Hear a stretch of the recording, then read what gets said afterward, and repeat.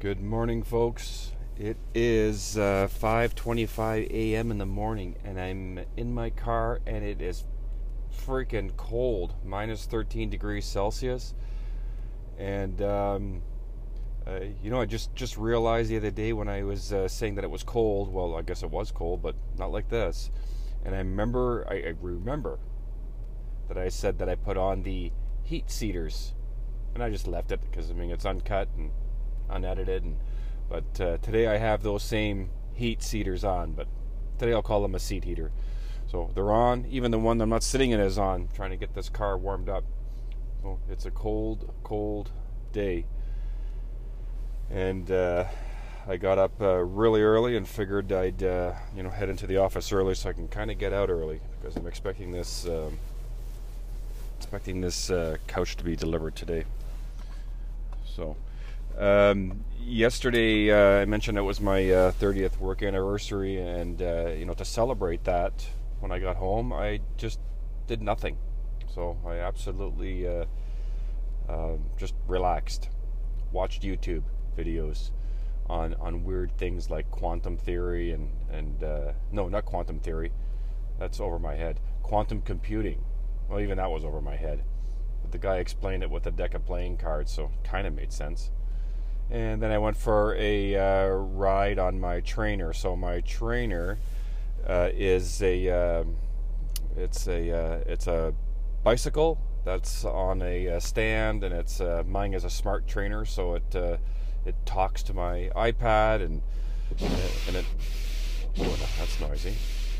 And it tells my iPad that how fast I'm going and what my pace is, and how much power I'm using, and it's and then it puts me on in a virtual world. So there's this world. The application is called Zwift. See, I can't even talk. It's so cold. Yeah, it's called Zwift. So I go through these different worlds, and you can compete against people. You can mostly I've been competing against myself, because it's just winter's coming. So I'm just moving into the indoor circuit, so I'll have to kind of get up to speed again. It's a lot different type of ride than being outside. It's in fact, it's harder. I have my trainer. It's a liquid trainer, and so the faster you go, the hotter the liquid gets. It turns this flywheel, but the hotter the liquid gets, and the hotter it gets, the harder it gets, or the more dense it gets, and it becomes harder to pedal. So in effect, it feels like you're riding uphill the entire time without any brakes. So it's not easy. It's not easy. Like I did a 40-minute workout, and that's quite a bit. So I'll get it up to probably an hour and a quarter, or something like that, and in another few weeks or so, once I get used to it again. So the last night when I was riding, it's a virtual world, and everybody you see on that world, some are riding bikes, some are even running, but all those are real people, and they're avatars, not real people, and they're on their bikes, and they're on their treadmills, and as they ride and run and walk, they can see themselves going through this virtual world, and it's pretty slick, because if you've ever done something like this at home before, one of the big problems is trying to keep up with it. It comes right down to it. It's kind of boring doing it on your own. So it's almost like if you have something like this at home, it's like going to a class, like a gym class, like spinning or whatever all those other ones are. I always went spinning, so it feels like you're with other people, and you can compete against other people, and there's people from all over the world. You can see their flags above them as they ride by, and you can actually talk to them as well. I haven't really gotten much into that, but a lot of people do use that feature and talk to each other, and people use the app for training, and just some are obviously using it just to keep active, because they're going pretty slow through some of these worlds. Last night, did I say this? Last night I went through New York Central Park, and that's a newish world. Mostly they go through their make-believe world. I think it's it's got volcanoes and it's got lots of cool stuff in it, and it's but this one is based on New York Central Park, and there's also London, England is also in there, and they kind of rotate around. So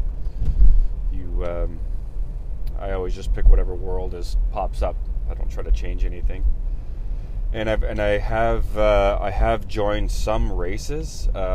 What I found on the races though was that the people are they put themselves in a group, and I think they're fibbing a little bit, let's just say, because the minute they get out of the gate, they're gone. And I'm a pretty good rider, and I know I know what level I'm at, and I don't know, there's something, unless I'm doing something wrong, who knows, could be, I'm not an expert on it. So Zwift, the app, you got to spend or pay $10 a month, or it was $10 a month. Now it's gone up to, I think it's $15 a month. I got grandfathered in because I was an early member, so I got an extra year for $10. But now I think as of November, it's bumping up to $15, and I'm debating whether it's worth it or not. There are other free apps, like an app came with a trainer that does a bunch of stuff, but it's that whole peer pressure thing. And I think if you're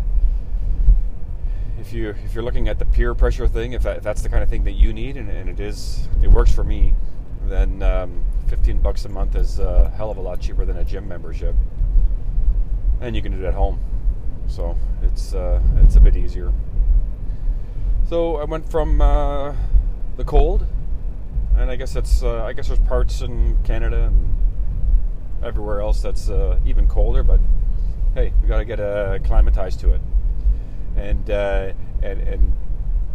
also, when I was coming home last night, I noticed that they were making snow on the ski hill on the way home. It's not a big hill.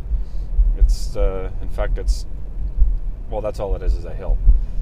And but you can get a membership really cheap, and which I already did. I got it. So my plan is to pop in there on the way home from work for a couple hours of skiing, a couple days a week, and see if I can still ski. I know I can still fall, but I wonder if I can still ski. So I'm sure I can. Okay, well, we will stay warm if you're someplace cold, and if you're someplace warm, you're a lucky bastard. And that's it. Bye for now.